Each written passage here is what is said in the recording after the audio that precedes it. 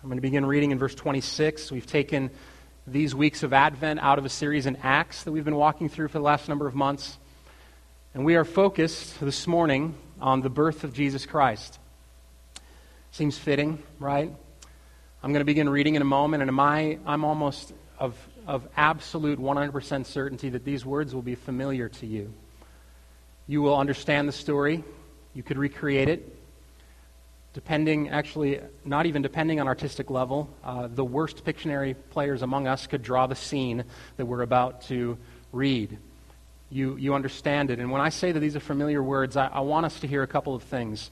One is, I think the reason we love Christmas so much is because whether we like tradition or not, Christmas has a familiar ring to it often. And familiar can be great. Familiar like the smell of Grandma's house. Familiar like the feel of your sheets.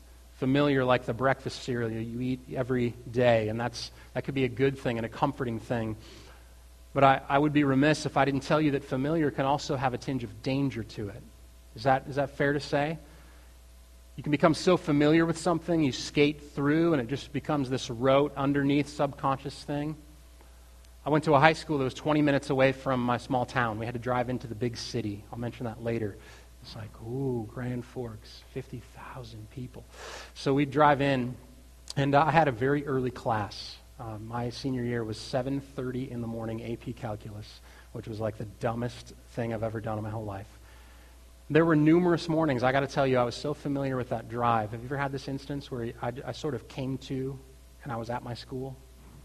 And I thought, did I just discover teleportation? Did that happen? It can become so familiar. And honestly, that is a terrifying feeling. It's a terrifying feeling to have something so significant skate by. I was driving on an interstate, 70 miles an hour, 2,000-pound, well, actually, I had a little Toyota Tercel that was terrible. It was like a 300-pound car. It was, and you hurtled down for 20 minutes on these roads, right? And the fact that I didn't remember getting there, I just completely went through the motions, that ought to terrify us. And I want to tell you that as a church, we cannot settle for mere tradition of just going through the motions this week. We cannot. Your tinsel can be perfectly in place, have the best-selling garland. You can have an amazing meal. You can have family members come and you can even get to next-level small talk with them and think like, I didn't die of awkwardness. This is amazing, right? And none of it is enough. None of it is enough unless we get to the point where we meet the Jesus of the manger and then we erupt in song. And that's what we're going to find from this passage this morning. It's familiar, but let's not let that breed contempt. We're praying that the Spirit of God would move so that this tale, this story, becomes more than just, it's really fun to celebrate. It becomes something you cling to. This is life. This is life. That's the hope. I want to read the tale first. There's a story of blessing, and then there's a song of blessing. So a story of blessing and then a song of blessing. This is the 26th verse of Luke chapter 1. There should be a Bible in front of you. If you need one, take it with you. This is how Luke records the birth of Jesus Christ. In the 6th month, the angel Gabriel was sent from God to a city of Galilee named Nazareth, to a virgin betrothed to a man whose name was Joseph of the house of David. And the virgin's name was Mary. And he came to her and said, "Greetings, O favored one, the Lord is with you." But she was greatly troubled at the saying and tried to discern what sort of greeting this might be. And the angel said to her, "Do not be afraid, Mary, for you have found favor with God. And behold, you will conceive in your womb and bear a son, and you shall call his name Jesus. He will be great and will be called the Son of the Most High. And the Lord God will give to him the throne of his father David. And he will reign over the house of Jacob forever. And of his kingdom there will be no end." Mary said to the angel, "How will this be, since I am a virgin?" And the angel answered her, "The Holy Spirit will come upon you, and the power of the Most High will overshadow you. Therefore the child to be born will be called Holy, the Son of God. And behold, your relative Elizabeth, in her old age, has also conceived a son. And this is the 6th month with her, who was called barren. For nothing will be impossible with God." And Mary said, Behold, I am the servant of the Lord. Let it be to me according to your word. And the angel departed from her. In those days Mary arose and went with haste into the hill country to a town in Judah. And she entered the house of Zechariah and greeted Elizabeth. And when Elizabeth heard the greeting of Mary, the baby leaped in her womb, and Elizabeth was filled with the Holy Spirit. And she exclaimed with a loud cry, Blessed are you among women, and blessed is the fruit of your womb. And why is this granted to me, that the mother of my Lord should come to me? For behold, when the sound of your greeting came to my ears, the baby in my womb leaped for joy. And blessed is she who believed that there would be a fulfillment of what was spoken to her from the Lord. Let's pause there and pray. Father, we've come once again to your word. We've come once again to this season of the year, to Christmas. And that means that rightly we have come face to face with the reality that you sent your own Son. He was sent from heaven. He set aside the glory of your presence to rescue us. And we pray that this tale, this familiar story that has been so embedded, so embodied in popular culture, in religious culture, in family traditions, we pray that you would make these words, this story alive. More than that, that we would meet the living Jesus of Christmas. We bring nothing but emptiness here. We've not come because we have it figured out. We come in meekness and in need. So Holy Spirit, please be present. Pour out your fullness on us. We pray that you would take from Jesus and give to us. Comforter, do what it is that you do. Bring to our remembrance all things. And God, I ask that you would give us eyes to see and ears to hear. Soften any hardness of heart, the distractions, the fatigue of this season. And I pray that over the next few moments that you would move us. You'd move us from just the mere tradition. You'd move us from just a mere tale of the baby being born. You'd move us to song. Move us to where Mary goes in song. And we ask that in Jesus' name. Amen. I want to walk through the tale of blessing, this particular story. And then in a while, we're going to continue on and we're going to get to Mary's song. I can't say that enough. There are many who will go through the motions this week and they will encounter the story of the birth of Jesus Christ, but they never get to song.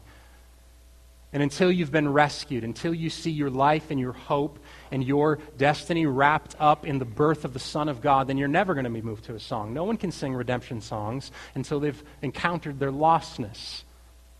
So I'm praying for a good thing. I hope you see it as a loving thing. I'm praying that you feel so destitute and so lost that Jesus means everything to you in these coming days. It's been said by a pastor before, cheer up, you're worse off than you thought, right? That's what I'm hoping. I'm hoping this week everyone realizes I'm worse off than I thought. You know why? Because in the moment of destitution, we also realize that we're more loved and more embraced. There is a miraculous birth. Jesus came to rescue people who are worse off than they thought. That's what we're praying for. Let me walk through this story. You've seen it before, right?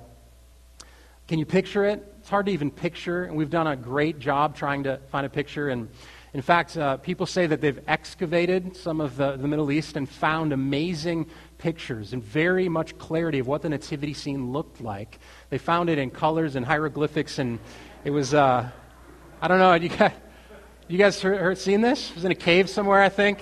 It's amazing. No, actually, this was from just the other night on Friday night. If you were here last week, you know that you probably saw it out there. There's again tonight. They do a living nativity here with goats and donkeys and stuff. And so this was just I think of like an 8-person cast that Four Oaks put together. And I just want to say thanks to everyone who did that.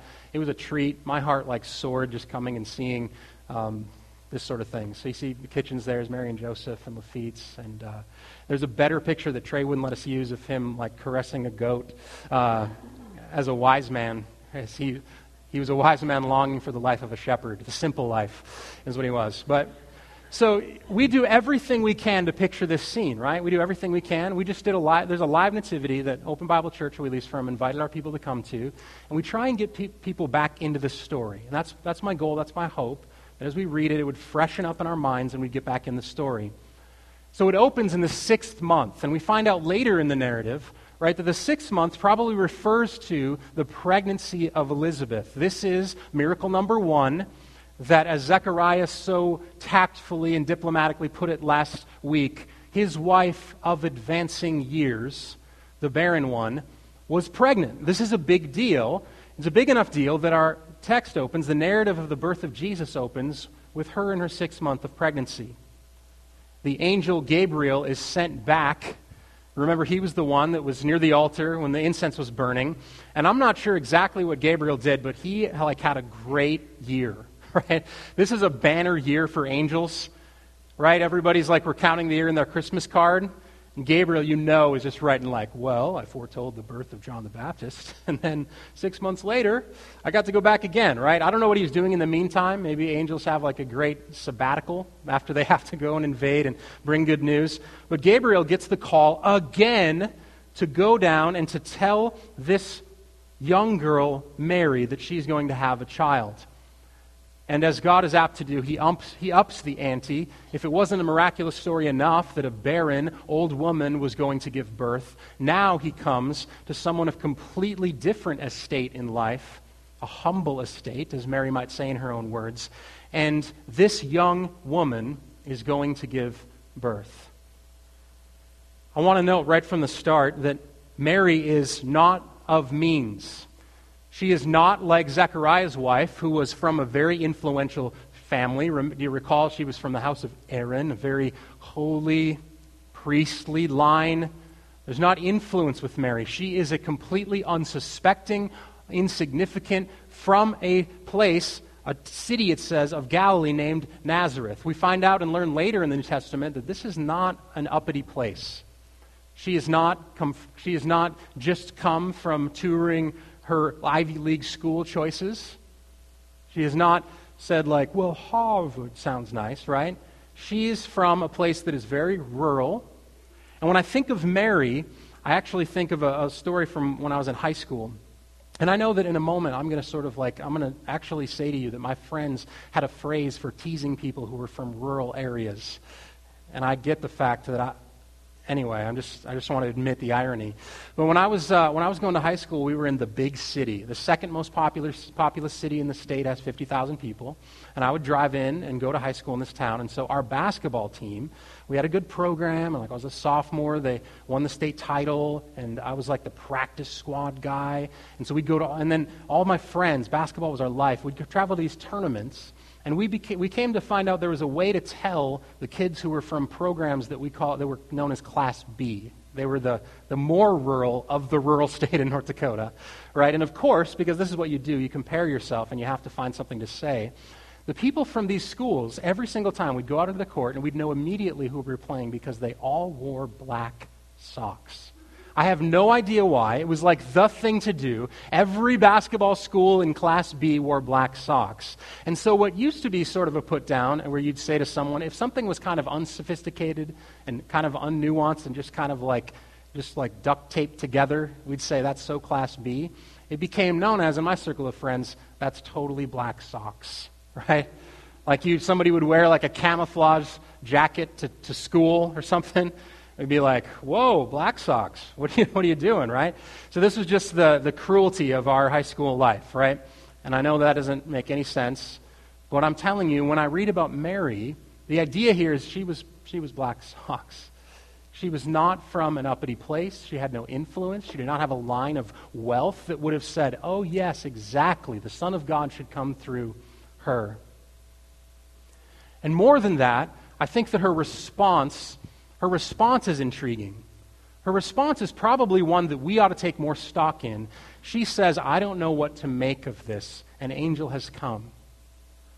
I think this should astound us more, and it would get us a lot further down the road of worship in Christmas if we thought like she did. You know, it's not a given that God was going to come with blessing. You do realize that, right? Can you imagine working at a job? Maybe there's a massive hierarchy. There's a boss who has all authority and all power. And for the last 50 years, there's a trail of judgment. There's been silence for a long, long, long time. And then the boss shows up at work one day. Do you immediately assume, when the person with all authority, when a voice comes from on high, do you immediately assume, oh yeah, I've been killing it down here. He's going to give me a prize, a plaque, a raise, a bonus.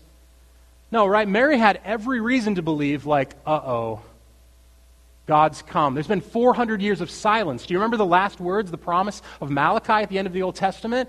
He says, repent, basically, lest I come and smite the land with a curse. Curse. That's the last words of the Old Testament. And so the fact that we look back through the lens of Jesus Christ, blessing us, and realize that God has our good in mind, it skews the fact that Mary would have said, like, I don't know what God is up to. Just the fact that God invaded earth. Yes, it's miraculous. Yes, it's amazing. But it does not necessitate that he's coming with blessing. There's numerous miracles in here, but not the least miracle is the fact that he comes with grace. God comes in blessing. And that astounds Mary. She doesn't know what to do with that. And I think that we would go a lot further. Do you realize that God had absolutely no obligation to come and to bring blessing? Have you come to grips with that? Do you know what the worst kind of pungent smell is in the nostrils of God? The proud entitlement of humans who say, God, it's about time you blessed. It's about time you came. That kind of thinking will rob you of Christmas faster than anything else. You will miss worship if you don't say to yourself, Jesus came and it's all grace. Jesus came and it's all mercy. God has come in judgment before. Just the fact that God shows up and says, I'm going to be coming, there's going to be, my son will be born, didn't necessarily mean good news. And we need to wrestle with that. We really, really do. We need to actually be grateful and say to God, maybe even utter this week, God, thank you that when you came, you did not come in judgment, but you came speaking a word of blessing. Gabriel came and said, you have found favor. And this really becomes the dominant theme of the whole passage, this whole section. That's why I use the word blessing twice. There's a tale of blessing and then a song of blessing, right? There's at least 3 different words that this particular passage in the New Testament uses for the kind of grace that Mary is given. The first one, O favored one, that Gabriel says to her. And then later, don't be troubled, don't be afraid, you have found favor with God, is the New Testament word charis. It's almost always defined as grace in the New Testament. And you know the definition of grace, right? It starts with a word that should sort of make us stop and pause and think. Unmerited. Grace is unmerited favor. We do not deserve the forgiveness that Jesus came to bring. And Mary knew that. That's why Gabriel said, you have found grace. Another word that shows up as the blessing of Mary is when Elizabeth says to her, blessed are you among women, in verse 42, and blessed is the fruit of your womb. The fruit of your womb. So, it's hard to transition out of that. That word comes from, that's the idea behind eulogy. You know the word, eulogy? You stand and you speak blessing, you speak well of someone in remembrance of them. This is the blessing that Mary receives, that people would be able to look and think on her, that God would speak well of her. Do you know what an amazing thing it is that you have hope to one day stand before God and have God say to you, well done, good and faithful servant? Does it astound you that in Jesus Christ God will speak well of you? There is no longer condemnation for those who are in Christ Jesus. To be spoken well of is an unspeakable blessing. Admit it. All of you crave attention. All of you crave blessing. You want the praise of the people around you. It drives so many aspects of your life. Some of us, including myself, have to repent of this. We long for blessing. And in Jesus Christ, because of this tale of blessing, Mary is not the only one. She's not the first. She will not be the last of whom God looks down and speaks blessing, speaks in praise of. Again, let me tell you something. If you cannot find the humility to wonder that God might speak well of you, then you have missed the point of Christmas. The last word that's used commonly, at least in this text, Mary herself uses it in verse 48. When we get to the song, you'll see it. Is makarios. This word for happiness is probably the best way to translate it. When Gabriel comes to bring a word to Mary, he comes and he says happiness, blessedness. And we know that if you turn a few pages just to the right in Luke or go back to Matthew, when Jesus starts his public ministry, the same miracle of blessedness and happiness is spoken. You remember Jesus? He goes off in the wilderness. He totally just tussles with the devil. He's all like, no, I win. That kind of thing. That's a paraphrase. That's my version. So, like, I win, right? He goes and he calls his disciples and he stands up in the first recorded prophetic ministry of Jesus. And I want you to see this against the backdrop of silence for 400 years, of sin, of rebellion. Is there a more whiny history of people than Israel? Anybody? You read the Old Testament, this is not a good story. Nothing commends happiness or blessing or grace. And I know we always give Israel a bad rap, like, oh, they were so whiny. And then, like, right now you'll go out and you'll be like, I'm only getting 3G. My Wi-Fi is bad. You know what I mean? Like, we're whiny too. We're entitled. We're whiny. We're just as bad. We would be just like them. But Jesus stands before. Do you picture it? 400 years of silence. Why has God come? And Jesus stands before the crowd in the Sermon on the Mount, and he opens his mouth and he says what? Blessed. Happiness. We celebrate Christmas because Christmas is a tale of God intervening into human history with joy, for our good, happiness, blessing. That's why we drink eggnog. Oh, that's terrible. No, we don't. We baste hams. We don't do that either. So happiness is the word that's used of Mary. This whole thing is a tale of blessing. I want to make a few comments about the sort of elephant in the room at this point. We know that Jesus has come in blessing. We know that she is not from means, although she is very, very clearly. You'll see Luke takes great pains to connect her to the Old Testament lineage. Her husband is of the house of David. Jesus will be given the throne of David. He will rule over the house of Jacob forever and ever. Matthew, if you look at his birth narrative in Matthew chapter 1, starts with an amazingly long genealogy, right? You start reading and you think to yourself, like, this guy, it's like your weird uncle who loves, like, genotree.com, right? Anybody? Someone has a genealogy nerd in their family. My dad is that. Somehow he connects me to these things all the time. I get more updates on GenoTree about a long-lost relative than my own kids from school. Like, I really believe that. And I don't know how he does it. I will find like a secret email that I don't want any spam for whatsoever. I just press enter, like, yes, it's safe. First one in the box. You have a new cousin in Phoenix. Genotree.com. I don't know how he does it. But the genealogy is important, right? The genealogy is important because Jesus was to come from, he was promised from the line of David. So all these things are in place. But standing right in front of us, we have the basic, fundamental, foundational stumbling block for a lot of people, and that's this. That at the underlying core of the story of Christianity, we have a virgin birth. From what I hear, that's rare in the history of the world. I'm no medical doctor. I could say that, though, right? This doesn't happen. This is a miracle of the sort of kind of supernatural, kind of like, oh, wow, you've just gone straight mythology on me here.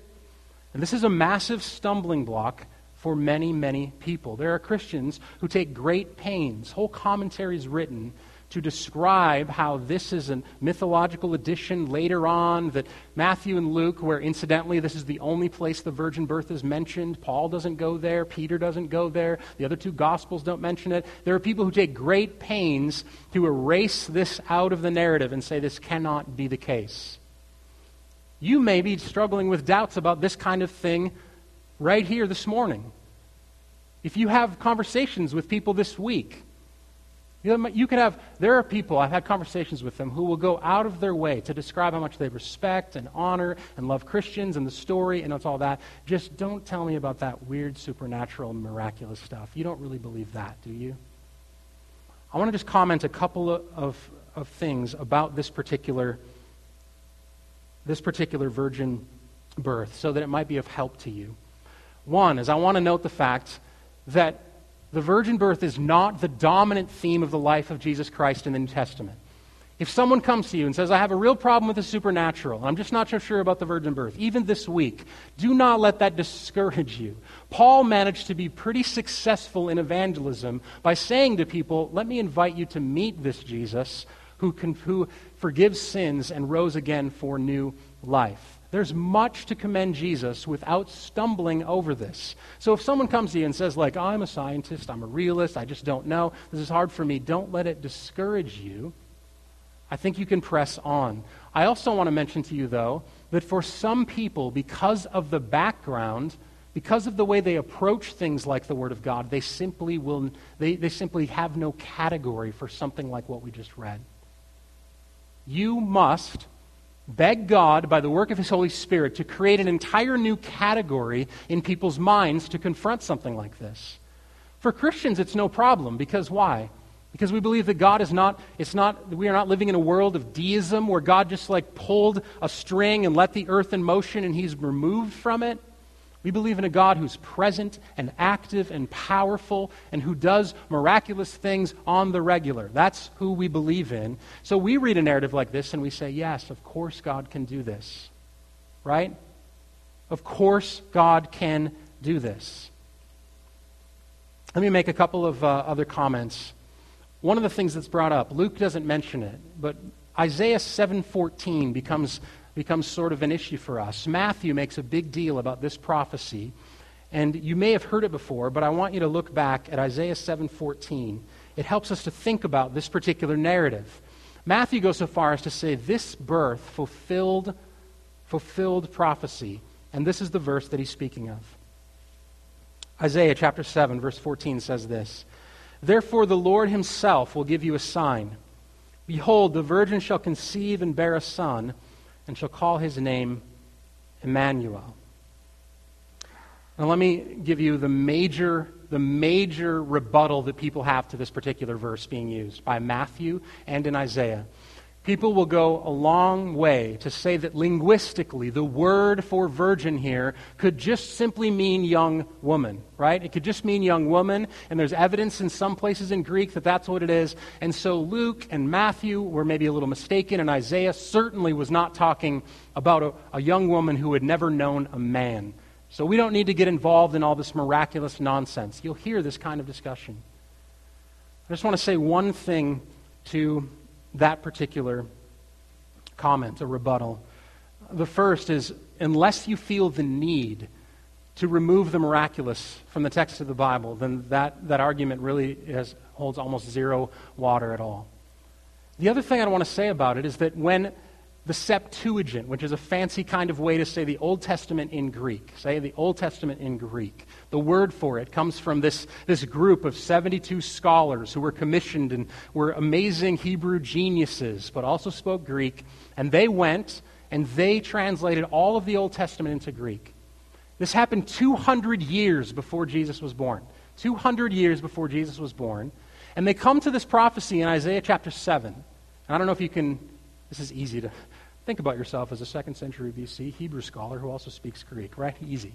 So just imagine you're there, and you're a part of this council, and you need to choose the Greek word to describe what Isaiah is prophesying about.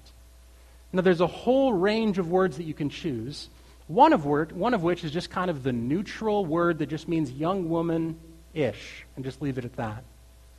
This group of men who 200 years before the birth of Jesus transcribed the Old Testament chose the Greek word for virgin, the one that meant very distinctly and definitively had not known a man. They believed that in the text of Isaiah, they didn't know the fullness of it, but who did know the fullness of it? Peter tells us that at this point, the angels don't even know exactly what the plan of redemption is. So of course they didn't know the fullness. It wasn't like Israel was waiting around saying, like, here's what we need.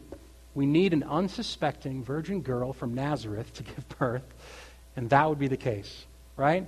But just because they didn't know the fullness doesn't mean that when they looked at Isaiah 7, they said to themselves, God is going to do something miraculous and unique, and it will involve a virgin girl. For at least 200 years prior to the birth of Jesus. And I think this helps us. We don't need proof. We can never scientifically, definitively prove what happened 2,000 years ago in this particular sense, but there's no reason for us to go back and to deconstruct this particular narrative. Suffice it to say that God is working miraculously for the good of his people. One last comment. That passage from Isaiah 7:14 says, the Lord will do a sign for you. He will work a sign for you. What kind of sign would it be if it just so happened that it was not a virgin girl, it was just a young woman? Whoa, a girl gave birth, right? Like this is not a miracle. You guys want to go? The Lord will prepare a sign for us. I have a bus outside. We'll go to TMH.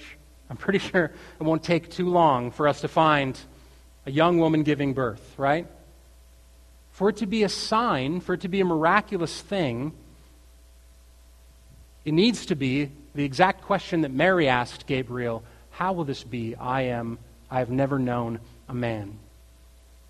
One of the last few comments on Mary, at least in this section, do you ever notice how when people meet angels, they always seem like a 6th grade boy at the dance talking to the hottest girl there? You ever notice that? They always ask the most obnoxious questions, the most obvious thing. They're stumbling over their words. Like Gabriel comes to Mary and says, you're going to be with child, right? And she says back to him, how will that be? I've never known a man, right? What did she think was going to happen? Do you think Gabriel was just about to proclaim, then he was like, oh man, we never thought of that. Mary, I cannot believe, wow, this is embarrassing. Mary, I'm so sorry. Let me just go check with, right? She says the most obvious question. Remember Zechariah? Listen, I know you're an angel and you're standing before me and promising me this thing, but don't you know my wife is advanced in years? Have you seen her, right? Every single kind. Now, you might be able to find there might be a really suave response to an angel in the Bible. I don't know. But my guess is that this experience is so astounding that everyone is sort of just they don't know what to say. And very quickly, the Spirit of God moves Mary from not knowing what to say, from wondering, to amazing humility, belief, and submission. We'll see that in a few moments. I want to just mention as well that Elizabeth, who greets Mary, seems to have a supernatural sort of understanding, a completely otherworldly awareness of what's happening when Mary comes. She goes to visit her. It goes beyond the joy of just two pregnant women talking about what it's like, right? That's already kind of spirited. Have expecting moms in the same room, and you know what I mean? I eat pickles a lot. How about you? Not that, that's spirited already. This is a different kind of thing. Elizabeth has a supernatural, and it says very specifically that the Holy Spirit is given to her and to the child. And I just want to pause here for a moment. Here's my goal in this tale of blessing. I want it every single step of the way for your wonder at this story to increase. For you to say to yourself, that's a miraculous thing. I want you to note how much God initiates this entire thing. He doesn't ask anyone's permission. The Holy Spirit is completely sovereign. He gets sent down to Elizabeth. The baby is not inside the womb. John the Baptist in utero is not confessing his sins and saying, please, Holy Spirit, come. No, God is working sovereignly on the behalf of his people to bless them. And I don't think this is some sort of proof text. I don't think you can make a whole argument over the way that God always works. But I do know that there's a lot of people who hesitate to give the Holy Spirit the kind of release and freedom that he needs, I believe, to overcome obstacles, to break in hardness of hearts, and actually to convert and to bring people to praise without them even seeking it at times. The Holy Spirit here is working in a very unique way, in a very free way. God looked down upon Mary, he looked at Elizabeth, and he said, I'm going to work redemption for my people. Holy Spirit, go. He didn't ask permission. It reminds me of C.S. Lewis, who said of his conversion that he was not only the most unlikely, but he was the most unhappy convert in all of England, that God dragged him to himself. I don't intend to make some sort of apologetic for predestination or election or anything those here. I just want to say to you, I think our wonder should be increased at the way that God can work to bring about our good. This is not Elizabeth's merit. There's a baby in her womb who is filled with the Holy Spirit and doing calisthenics, right? This is astounding. God works for the redemption of his people. And at least in this case, he works completely by grace, sovereignly. The response of Mary is, of course, commendable. I don't want to take great pains to talk about all the ways that Mary has been treated over the centuries.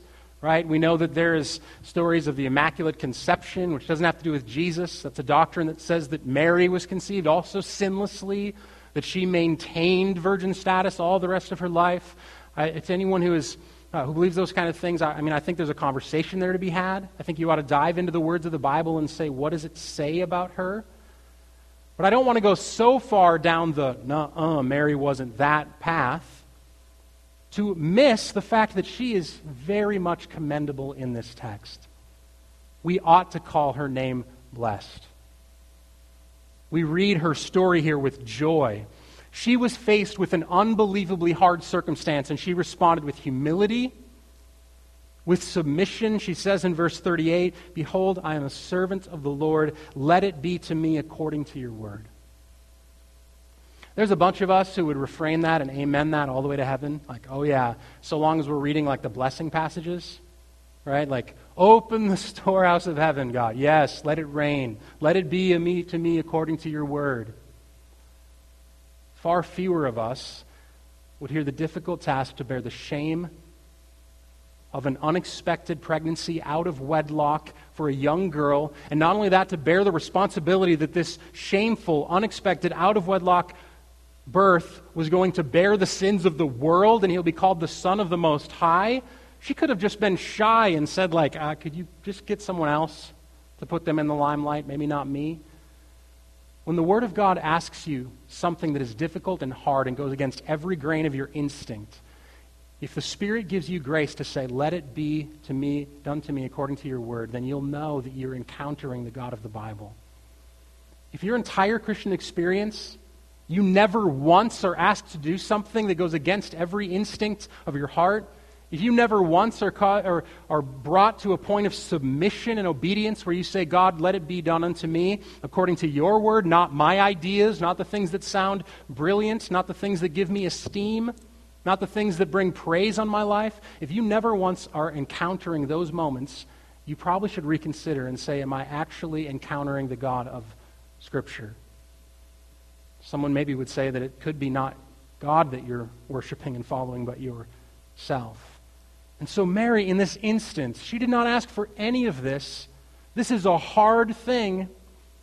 And she responds in humility and in submission, and it's beautiful. It is absolutely gorgeous of her. Let me read her song. This is a song of belief. Elizabeth says, "Blessed is she who believed the Lord would bring about what he promised." Mary's hard obedience, her submission, her humility is an outflow of her belief. This song is what belief looks like. If you've been moved by Jesus in the manger, if you've come to grips with Christmas, you'll be moved to song. This is what belief looks like. Verse 46 of Luke 1. And Mary said, "My soul magnifies the Lord. My spirit rejoices in God my Savior. He has looked on the humble estate of his servant. For behold, from now on all generations will call me blessed. For he who is mighty has done great things for me, and holy is his name. His mercy is for those who fear him from generation to generation. He has shown strength with his arm. He has scattered the proud in the thoughts of their hearts. He has brought down the mighty from their thrones and exalted those of humble estate. He has filled the hungry with good things, and the rich he has sent away empty. He has helped his servant Israel in remembrance of his mercy as he spoke to our fathers, to Abraham and to his offspring forever." And Mary remained with her about 3 months and returned to her home. We don't know if that 3 months means that Mary waited for John the Baptist to be born. She's not mentioned in the next section. She's not mentioned when John the Baptist is born. But she does pen this beautiful song. The Bible's full of songs. It's one of the reasons I love the text of Scripture. Songs are a powerful thing. They connect our emotion with truth in a way that very few other things do. Song erupts out of people who have been moved. There's a connection between the things you speak and the things that you know to be true, and that's what happens with Mary. She's moved to belief, and so she sings. She sings a song of redemption, like Moses sang in Exodus 15. If you need devotional fodder this week, something to sort of dive into, you could look at 1 Samuel chapter 2. This song mirrors with amazing clarity. It sort of mirrors and parallels Hannah's song when she presents Samuel to the Lord. These songs are powerful. And I think one of the main gifts of a song is to describe and to tell us what we should learn about who God is. We're going to hear a song from these words in just a few moments, but I want to go through a list of things that we learn of God. This is an okay question for you to ask anytime you read the Bible. What does it tell me about God? This book is to communicate who Jesus is, the exact imprint of God's nature. Here's some things that we learn. God is, and I've already said it, He is sovereign. Mary commits herself to magnifying the Lord, the ruler, the king of her life. She says, "My spirit rejoices in God." She gives God His rightful place as creator, as other. She is coming underneath in submission because God is king. He's sovereign. We also know that He is Savior. He has done good things. He's forgiving her sins. She shows her need for a Savior. It's one way to counter the idea that Mary remained sinless. She's in need of a Savior just as much as everyone else.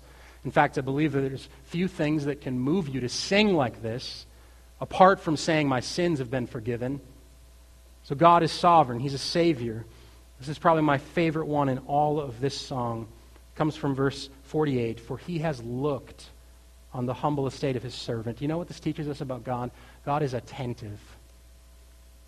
He's attentive. This is what hope looks like. To serve and to be loved by an attentive God. Isn't that the definition of hopelessness? God doesn't see, God doesn't care, God doesn't know, He's turned His ear away from me.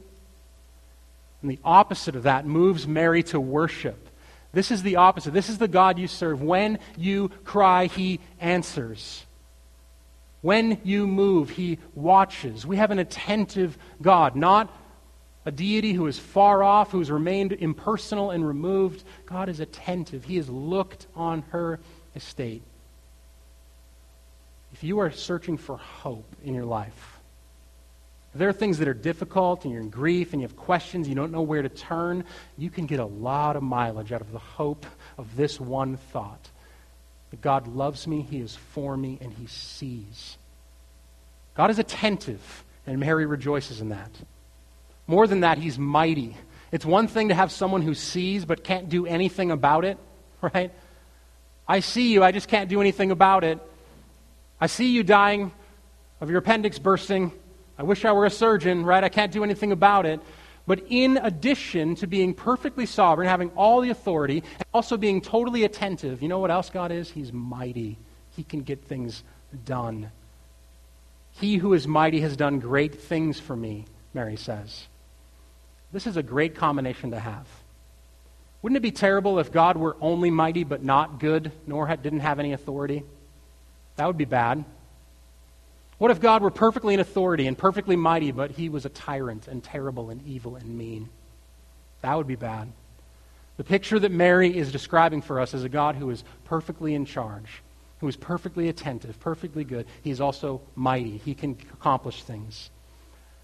The next one, holy is His name. We learn that God is holy in this song. I think this speaks back to the virgin birth as well. I don't know all the complexities of it, but if you want the key that might unlock why Jesus was born of a virgin, I think holiness is as good a key as we're going to get until God reveals all to us. Do you remember what Gabriel said? What Gabriel said to Mary as she is trying to figure out what's happening here? He says in verse 35, "The power of the Most High will overshadow you." And what does he say? "Therefore," In other words, this is why I think that holiness is a key to the virgin birth. Therefore, the child to be born will be called holiness. There's something about the fact that Jesus did not inherit a corrupt nature that allows for God's holiness to be on display and for Jesus to be a perfect sacrifice for sin. And Mary sees the holiness of God and rejoices in it. Holiness is a two-edged sword. It makes us this week be confronted with the fact, you know why Jesus was born? You ready for this? This is a terrible Hallmark card. This is like dumped Hallmark card ideas.com. Merry Christmas. Jesus was born. Open the inside cover. Because God hates your sin. But it's true, right? Is it not true? Do you think Jesus would have willfully said like, yeah, God, I'll leave the presence of heaven and our perfect relationship forever, and I'll go down there and take on human flesh and be derided and mocked and shamed and put to death on a cross? I'll take on every single temptation and suffer in every way just as they are. But you know what moved this moment? You know what moved Christmas? God is holy and he hates sin. He needed a way to be both just and the justifier of the ungodly. Holiness moved Christmas forward. God's perfection, his goodness. And you can trust that God is working mighty things for you in a good way because he is holy. Here's just a list. You can find them yourself and the rest of it if you want. God is to be feared. He's to be feared. We learned that from the song. Mary rejoices in it. He is strong. He opposes the proud, but exalts the humble. Let me tell you something. You want to run as far away from pride this week as you possibly can. Nothing will ruin your Christmas more. God opposes the proud. He scatters the proud. He brings down the mighty. He leaves the rich empty. I think there's a message about a baby in a manger in there somewhere. I think that'd preach, but the point is don't be proud. God exalts the humble. God satisfies. You know my favorite verse probably in the whole Bible? It's from Psalm 145. Psalm 145 says that God opens his hand and he satisfies the desire of every living thing. God opens his hand and he satisfies. Verse 53, Mary sings, he has filled the hungry with good things. This ought to make you want to call people to Jesus. You can call people to Jesus. Why? Because he satisfies. Don't bother me with all this religious talk. I'm sorry, I'll stop bothering you with the only thing that will satisfy your soul for all eternity. God satisfies. There's nothing to apologize. We're calling people to their joy because God fills the hungry with good things. This is what Mary's singing about. She's moved with wonder. We know, of course, that God helps. He keeps his promises. There's a million things here to meditate on. I don't know exactly what's been stirred for you. My hope is that you're moved to worship this week. I'm going to ask the band to come up. Tim is going to sing through a song. It's a new song. I don't know if you'll know it or not. It's called He Who Is Mighty. I just want to encourage you to read through and think about this narrative. Maybe even read Luke 1 again, 46 through 56, as the song is being sung. I want to encourage you. The words will be up there. You don't have to sing it. You probably won't know it. You can just stay right where you're seated and just read through. Let's make a commitment in our hearts that this week we're not going to miss a song of blessing from us. We don't want to just go through the motions. I want to pray for us. Let's pray.